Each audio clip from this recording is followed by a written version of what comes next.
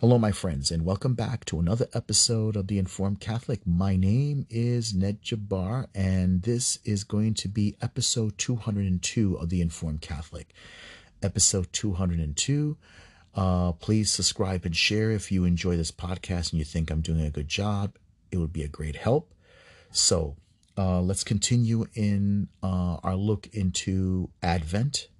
We're in the first week of Advent, and I'm going to do the readings we're gonna do a few. I didn't get a chance to do yesterday's, which was Tuesdays, and I'm gonna do today's as well. And we're gonna go look into an article. So let's begin with a prayer in the name of the Father, Son, and Holy Spirit. Antiphon: be comforted, my people. Your salvation comes quickly. Why with grief are you consumed? For sorrow has stricken you. I will save you, fear not, for I am the Lord. I am the Lord your God, the Holy One of Israel, your Redeemer. Drop dew, you heavens, from above, and let the clouds rain the just one. O God, who gladdens us by the annual expectation of our redemption, grant that we, who receive with joy your only begotten Son, as our Redeemer, may behold him without fear when he comes as our judge, even the same Lord Jesus Christ, your Son, who lives and reigns with you forever and ever with the Holy Spirit. Amen. In the name of the Father, Son, and Holy Spirit. Amen. Okay. Now, this was supposed to be Tuesdays, but I'm going to read it. And then after I read the scriptural passages, I'll do the article in the middle, and then I'll go to Wednesday's scripture readings. Antiphon: behold, the Lord will come, and all his holy ones with him, and on that day there will be a great light. Look favor, Lord God, on our petitions, and in our trials grant us your compassionate help, that consoled by the presence of your Son, whose coming we now wait, we may be tainted no longer by the corruption of our former ways, through our Lord Jesus Christ, your Son, who lives and reigns with you in the unity of the Holy Spirit, one God, forever and ever. Amen. A reading from Isaiah, chapter 11, verse 1 to 10. The Spirit of the Lord shall rest upon him. A reading from the holy prophet of the book of Isaiah. On that day a shoot shall sprout from the stump of Jesse, and from his roots a bud shall blossom. The Spirit of the Lord shall rest upon him, a spirit of wisdom and of understanding, a spirit of counsel and of strength, a spirit of knowledge and the fear of the Lord. And his delight shall be the fear of the Lord. Not by appearance shall he judge, nor by hearsay shall he decide, but he shall judge the poor with justice, and decide aright for the land's afflicted. He shall strike the ruthless with the rod of his mouth, and with the breath of his lips he shall slay the wicked. Justice shall be the band around his waist, and faithfulness a belt upon his hips. Then the wolf shall be a guest of the lamb, and the leopard shall lie down with the kid. The calf and the young lion shall browse together, with a little child to guide them. The cow and the bear shall be neighbors. Together their young shall rest. The lion shall eat hay like the ox. The baby shall play by the cobra's den, and the child lay his hand on the adder's lair. There shall be no harm or ruin on all my holy mountain, for the earth shall be filled with the knowledge of the Lord, as waters cover the sea. On that day the root of Jesse, set up as a signal for the nations, the Gentiles shall seek out, for his dwelling shall be glorious. The word of the Lord. Thanks be to God.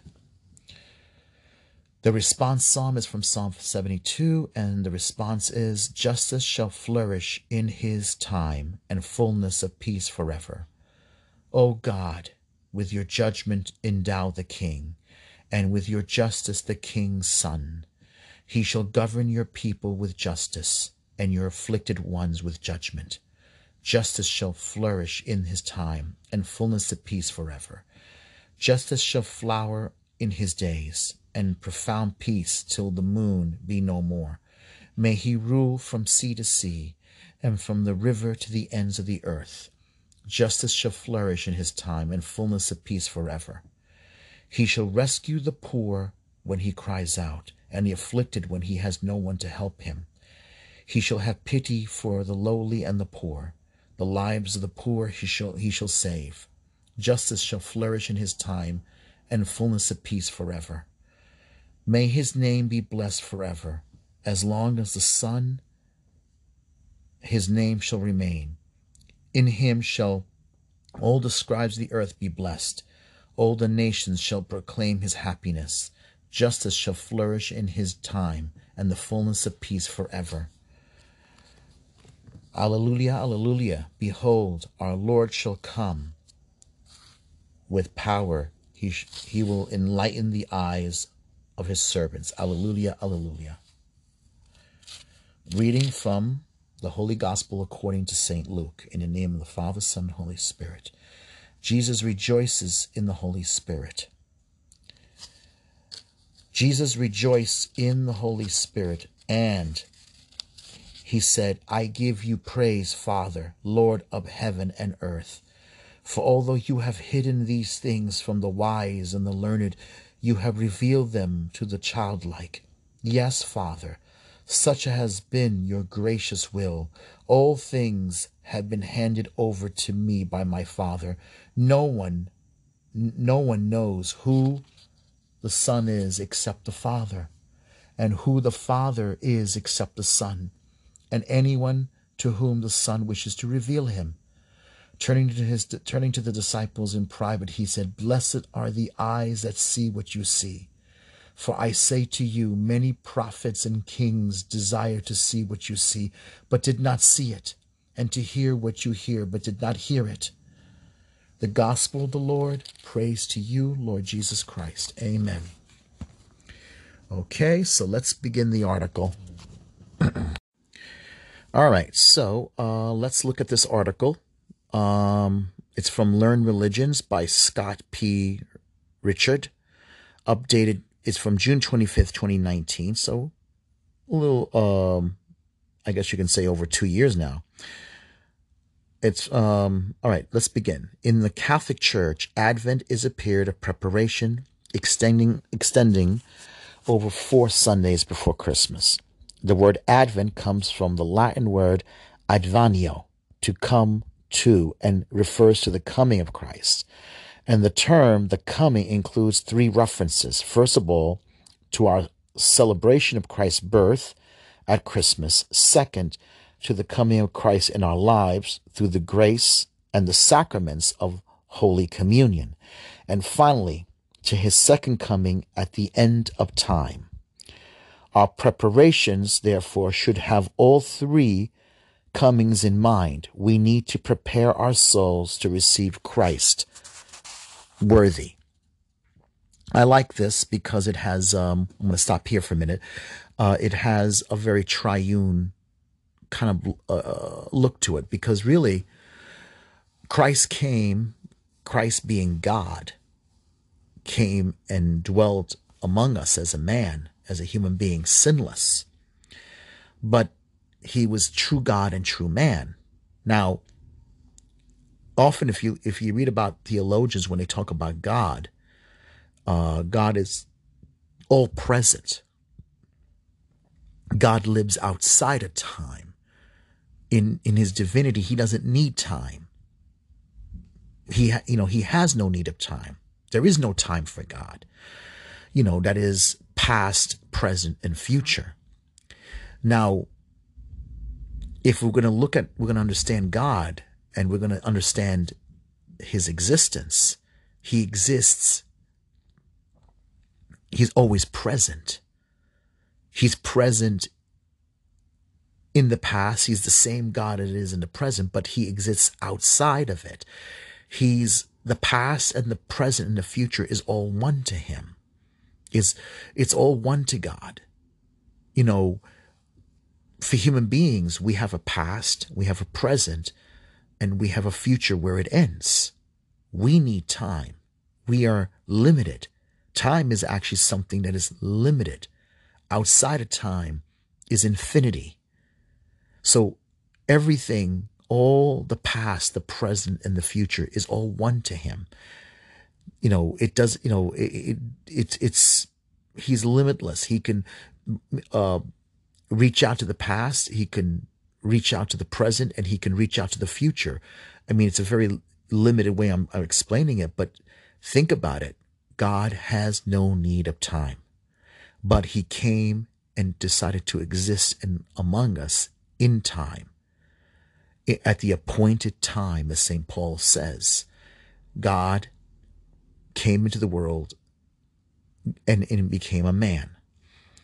Okay, let's go to the next one. First we fast, then we feast. Okay, I'm sure a lot of us love that. Some of us too much, including me. Advent has been called a little Lent because it traditionally has included a period of increased prayer and fasting and good works. Although the Western Church no longer has set a requirement for fasting during Advent, the Eastern Church, both Catholic and Orthodox, continue to observe what is known as Philip's fast from November 15th until Christmas. That's the first time I heard that one, Philip's fast. Traditionally, a great feast has been preceded by a time of fasting, which makes the feast itself more joyful. Unfortunately, Advent today has supplanted by the Christmas shopping season, so that by the time Christmas Day comes, many people no longer enjoy the feast or even especially mark the next 12 days of the Christmas season, which lasts until Epiphany, or technically the Sunday after Epiphany, being that the next season, called Ordinary Time, starts on the following Monday. You got to remember that a lot of things unfortunately got thrown out. I don't know why. That's why I think that there's some have abused the Vatican II reforms. You know, when this new calendar came in, sort of the traditional Catholic calendar, which unfortunately a lot of Vatican II defenders are very hostile. They're very hostile to a lot of traditional Catholic practices. I mean, when I converted, one of the things I noticed, we have no culture that supports the fasting. We here, and unfortunately, we live in America, and we don't live in a culture of, rituals. I mean, American Catholics actually hate rituals, especially the more liberal ones. People talk about fasting like, okay, give up TV, or give up going to the movies, or give up my favorite candy bar, or give up ice cream, or, and a lot of times, when they talk about fasting, which is, I hate to say it, I'm guilty of this part.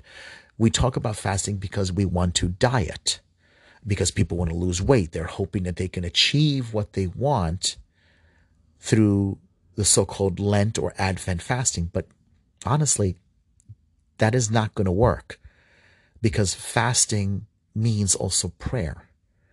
It means also getting to know Christ.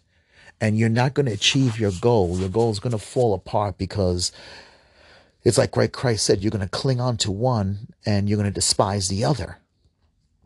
And so you need to really, first of all, I'm going to say this, you got to really get to know your faith.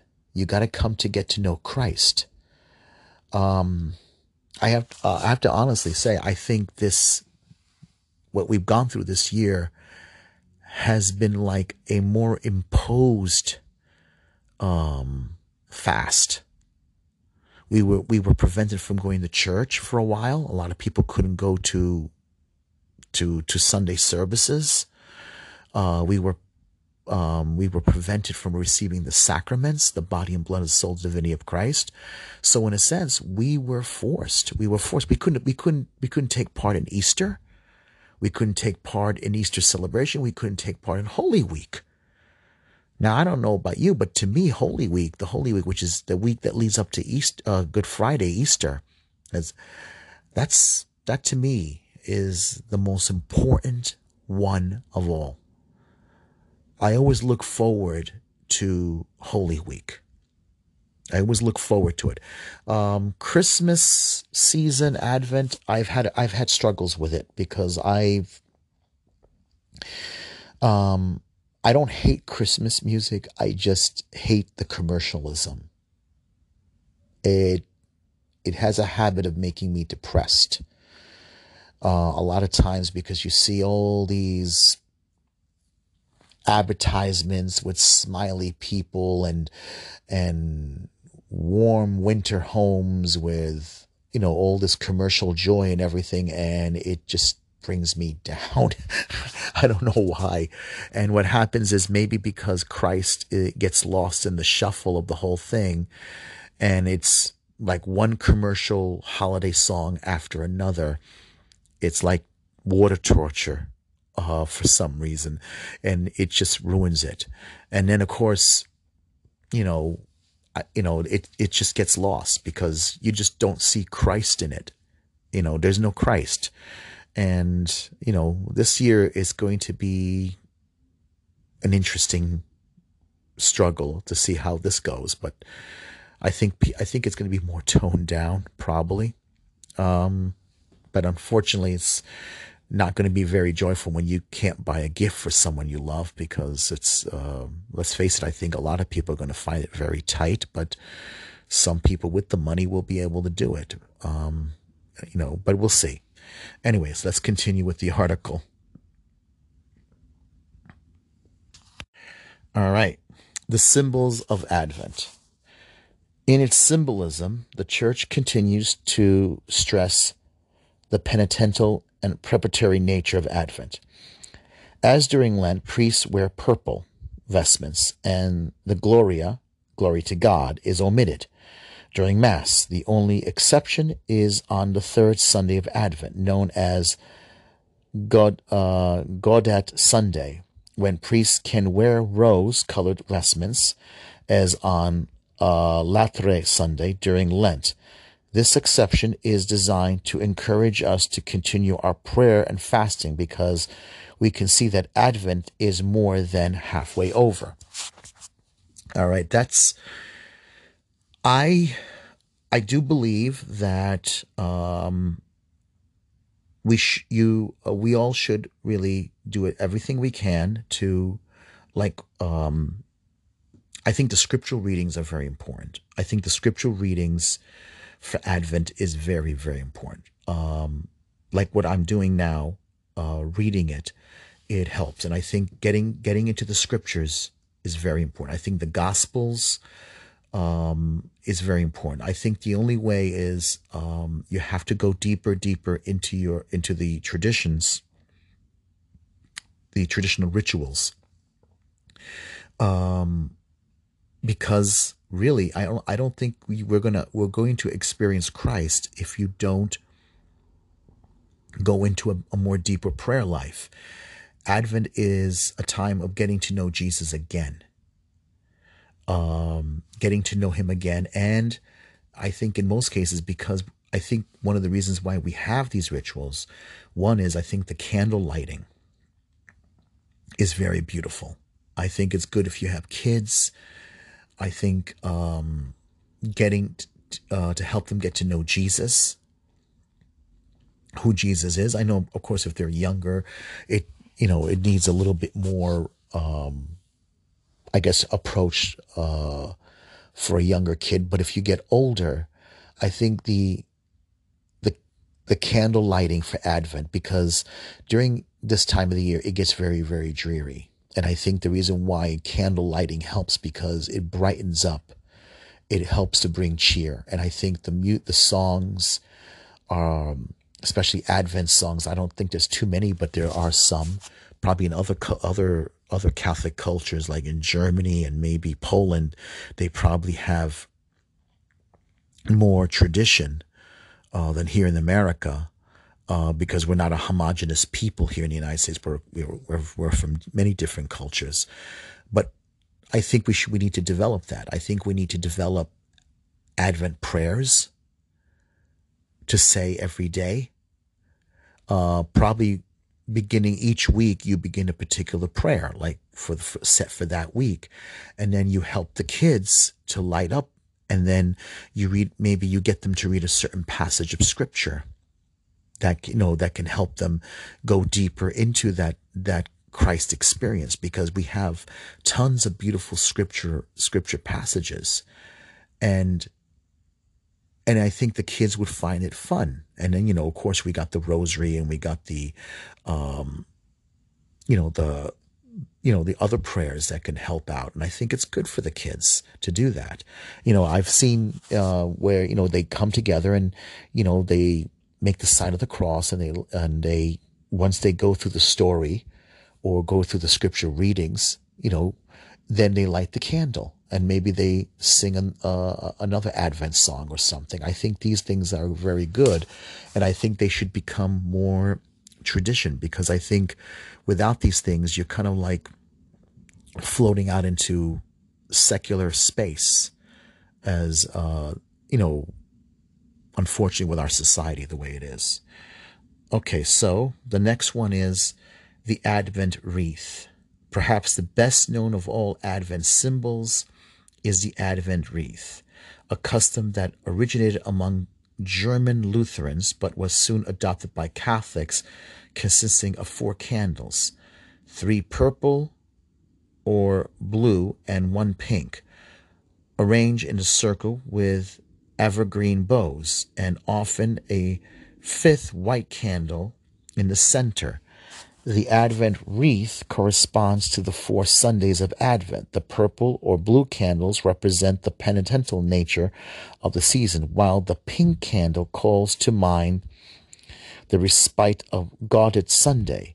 The white candle, when used, represents Christmas. I think this is a good way of doing it. I mean, I think it is. I think this is a good way of starting it out. I think, I guess maybe, there's no set rules, but you could honestly, as a family, begin some kind of tradition, with that. Celebrating Advent, we can better enjoy Christmas, all 12 days of it, if we revive Advent as a period of preparation, abstaining from meat on Fridays, or not eating at all between meals is a good way to revive Advent fast. Not eating Christmas cookies or listening to Christmas music before Christmas is another way. We can incorporate customs such as the Advent wreath, the St. Andrew Christmas novena, and the Jesse tree into our daily ritual, and we can set some time aside for special scripture readings for Advent, which reminds us of the threefold coming of Christ. Holding off on putting up the Christmas tree and other decorations is another way to remind ourselves that the feast is not here yet.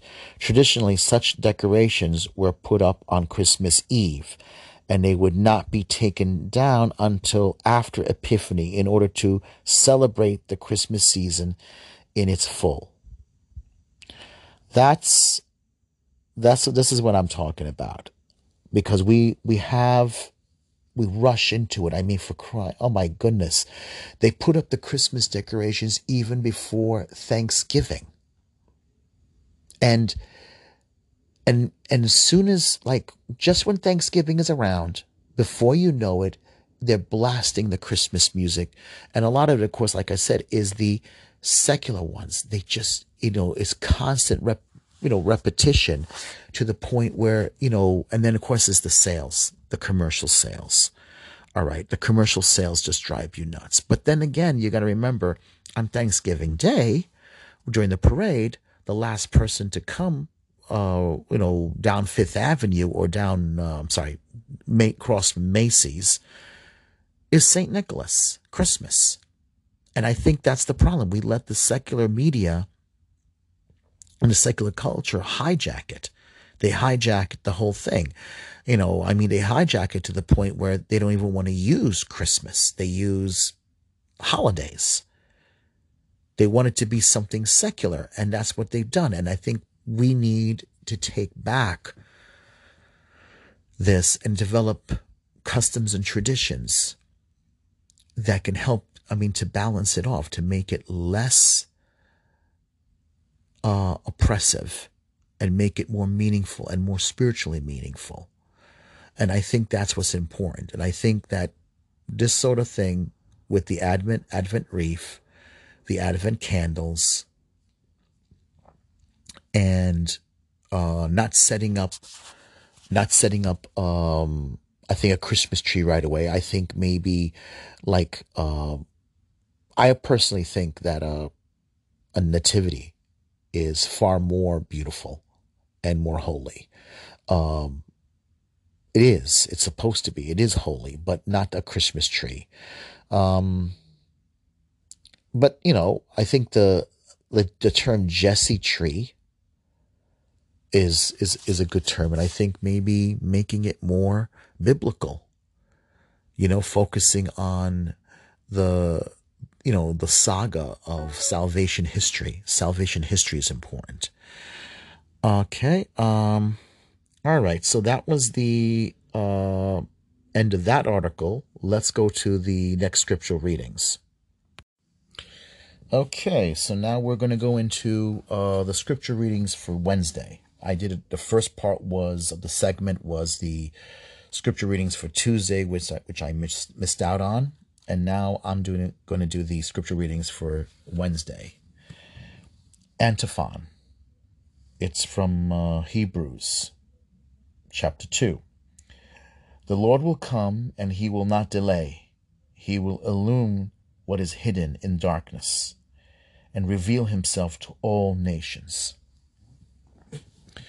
Prepare our hearts, we pray, O Lord our God, by your divine power, so that at the coming of Christ, your Son, we may be found worthy of the banquet of eternal life and merit to receive heavenly nourishment from his hands, who lives and reigns with you in the unity of the Holy Spirit, one God, forever and ever. Amen.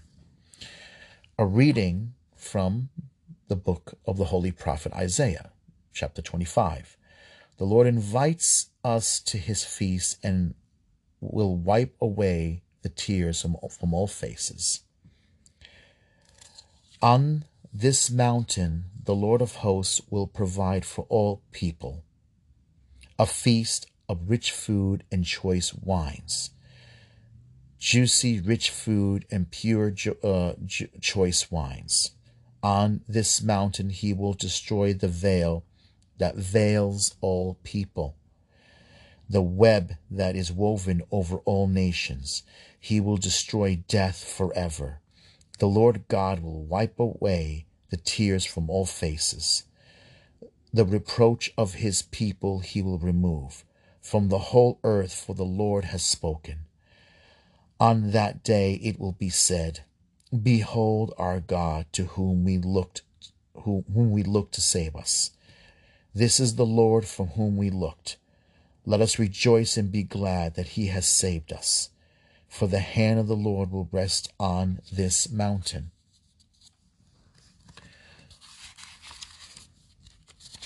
Okay, that's the end of that. The word of the Lord. Thanks be to God. And it's going to be, for the responsorial, it's going to be Psalm 23. And the responsorial is going to be, I shall live in the house of the Lord all the days of my life. The Lord is my shepherd. I shall not want. In verdant pastures he gives me repose. Beside restful waters he leads me. He refreshes my soul. I shall live in the house of the Lord all the days of my life. He guides me in his right in the right paths for his name's sake. Even though I walk in the dark valley, I fear no evil, for you are at my side. With your rod and your staff, that gives me courage. I shall live in the house of the Lord all the days of my life. You spread the table before me in the sight of my foes. You anoint my head with oil, my cup overflows. I shall live in the house of the Lord all the days of my life. Only goodness and kindness follow me all the days of my life, and I shall dwell in the house of the Lord for years to come. I shall live in the house of the Lord all the days of my life.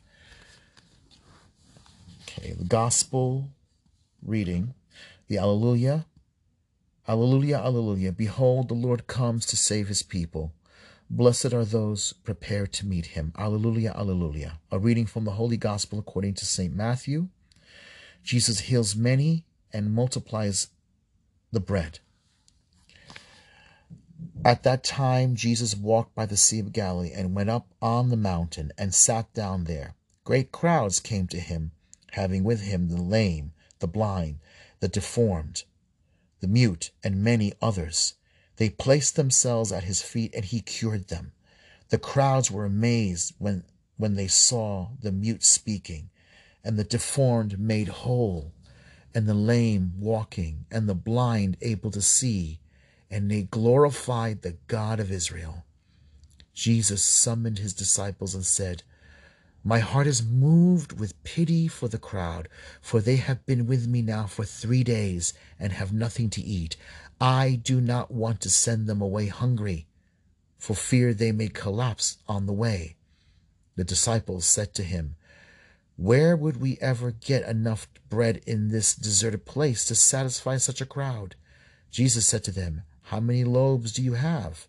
7, they replied, and a few fish. He ordered the crowd to sit down on the ground. Then he took the 7 loaves and the fish, gave thanks, and broke the loaves, and gave them to the disciples, who in turn gave them to the crowds. They all ate and were satisfied. They picked up the fragments left over, 7 baskets full. Gospel of the Lord. Praise to you, Lord Jesus Christ. All right, so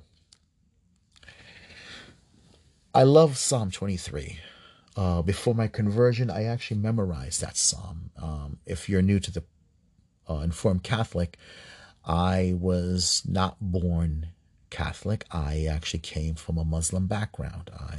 Palestinian Muslim background. My father Palestinian, my mother Egyptian.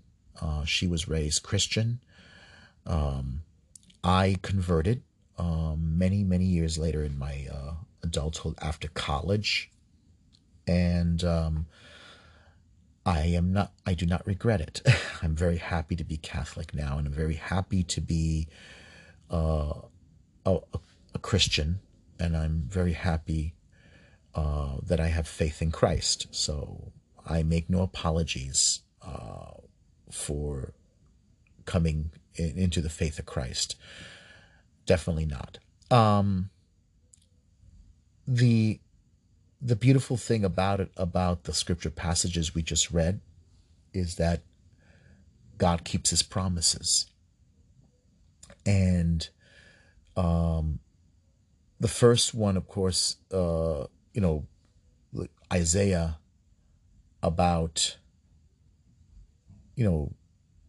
that God, will take the bear and the calf. Basically these are symbolizing the different nations of people who dominate, who are basically characterized like the weak and the strong, the hostile and the gentle. These are opposites. And the wolf and the lamb, the lion and the lamb, the child by the the cobra's lair. I mean, frightening thing, the idea that you the child being next to a cobra's leg, you don't want that. That was the first one we read. And then of course now we get to the part about God giving the world the feast of choice food, of choice wine.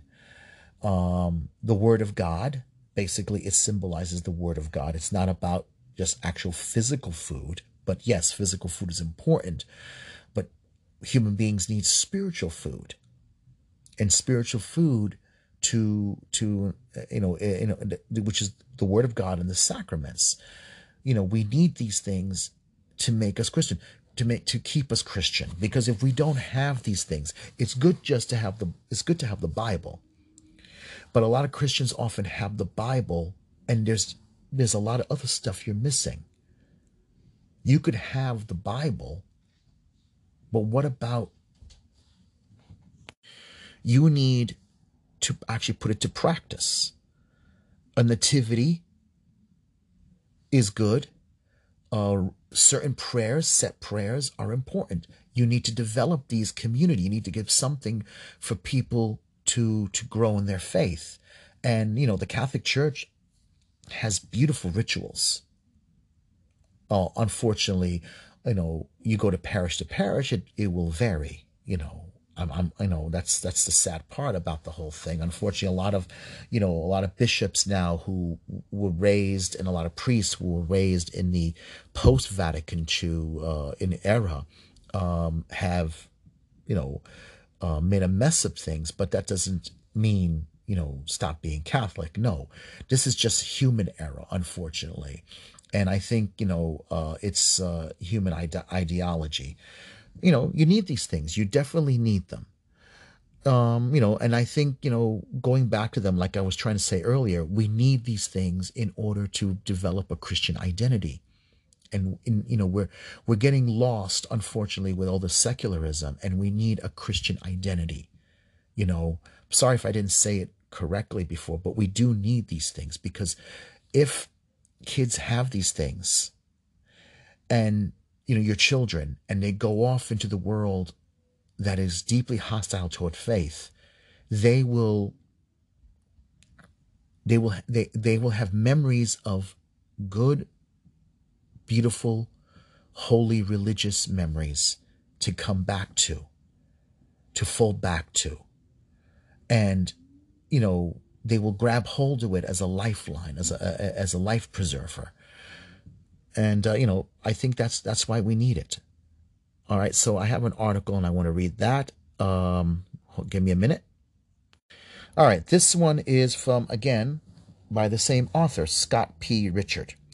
And this one is from about 2 years earlier, February 27th, updated. It's 2018, and it's about Philip's fast. Learn about the Nativity fast in Eastern churches. I think this is important. For Catholics of the Roman Rite, Advent, the period of preparation for Christmas, begins on the fourth Sunday before Christmas. In most years, that means it starts just 3 days after Thanksgiving. In the United States, for more on how the date is determined, see when does Advent start. Okay, that may help explain why over the years Advent has become less a period of preparation for the birth of Christ than a pre-celebration of the Christmas season. Most Christmas parties today are held during Advent rather than during the 12 days of Christmas, the periods between Christmas Day and Epiphany. Combine all that with the hustle and bustle of Christmas, shopping, early gift exchanges, the baking of Christmas cookies, and plenty of eggnog, and too often we may find ourselves on Christmas Day physically prepared, but not spiritually. All right. Epiphany is, there's in the West, we call the three wise men visiting our Lord. All right. Technically, the wise men didn't come till possibly 2 years or 3 years later. If by reading the Gospels, the fact that Herod wanted to kill the infants in Bethlehem under 2 years of age was because it happened 2 years after his birth. It didn't.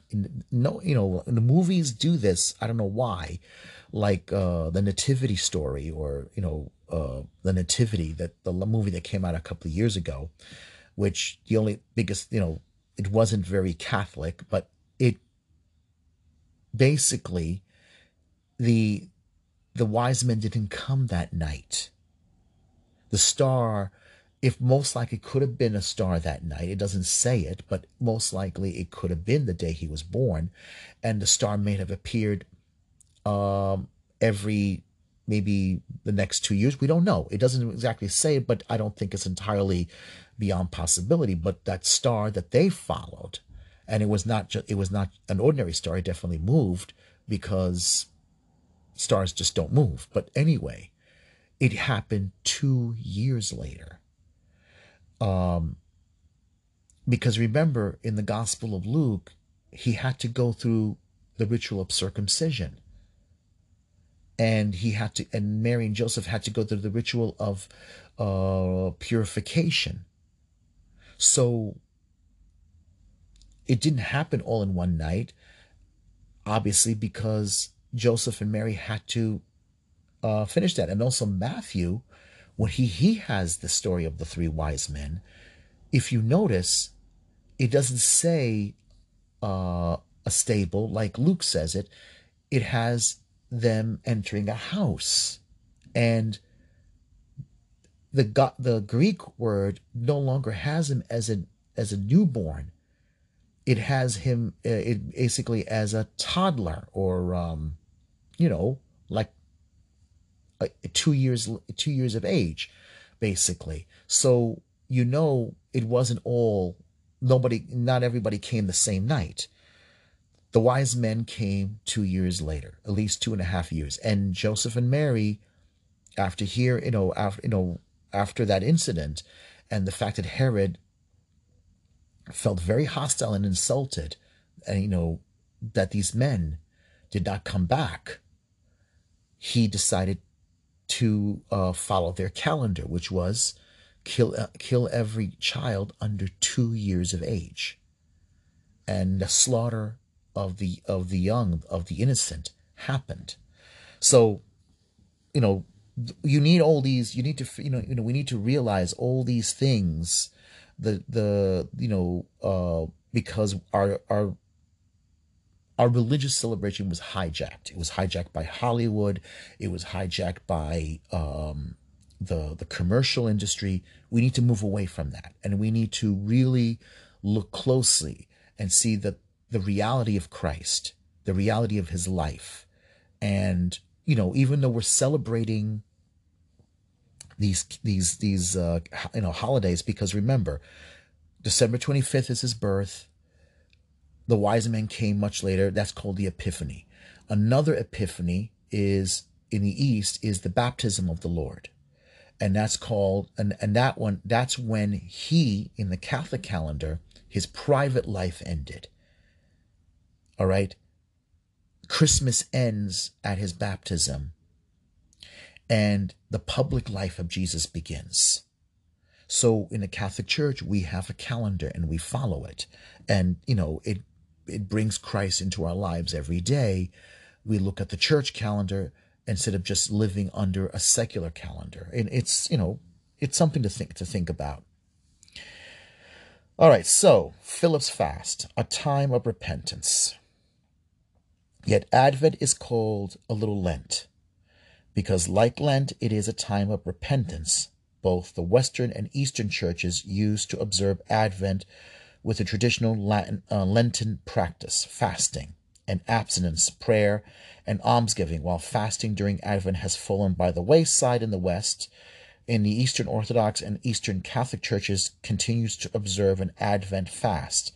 Philip's fast, named after the Apostle Philip because it begins on November 15th. The day after his feast day, and November 14th in the Eastern calendar.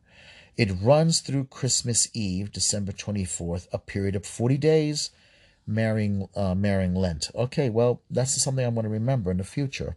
Like most fasts in the Eastern churches, Philip's fast is fairly strict and includes abstinence from meat, eggs, and dairy products on all weekdays, and fish, oil, and wine on most days.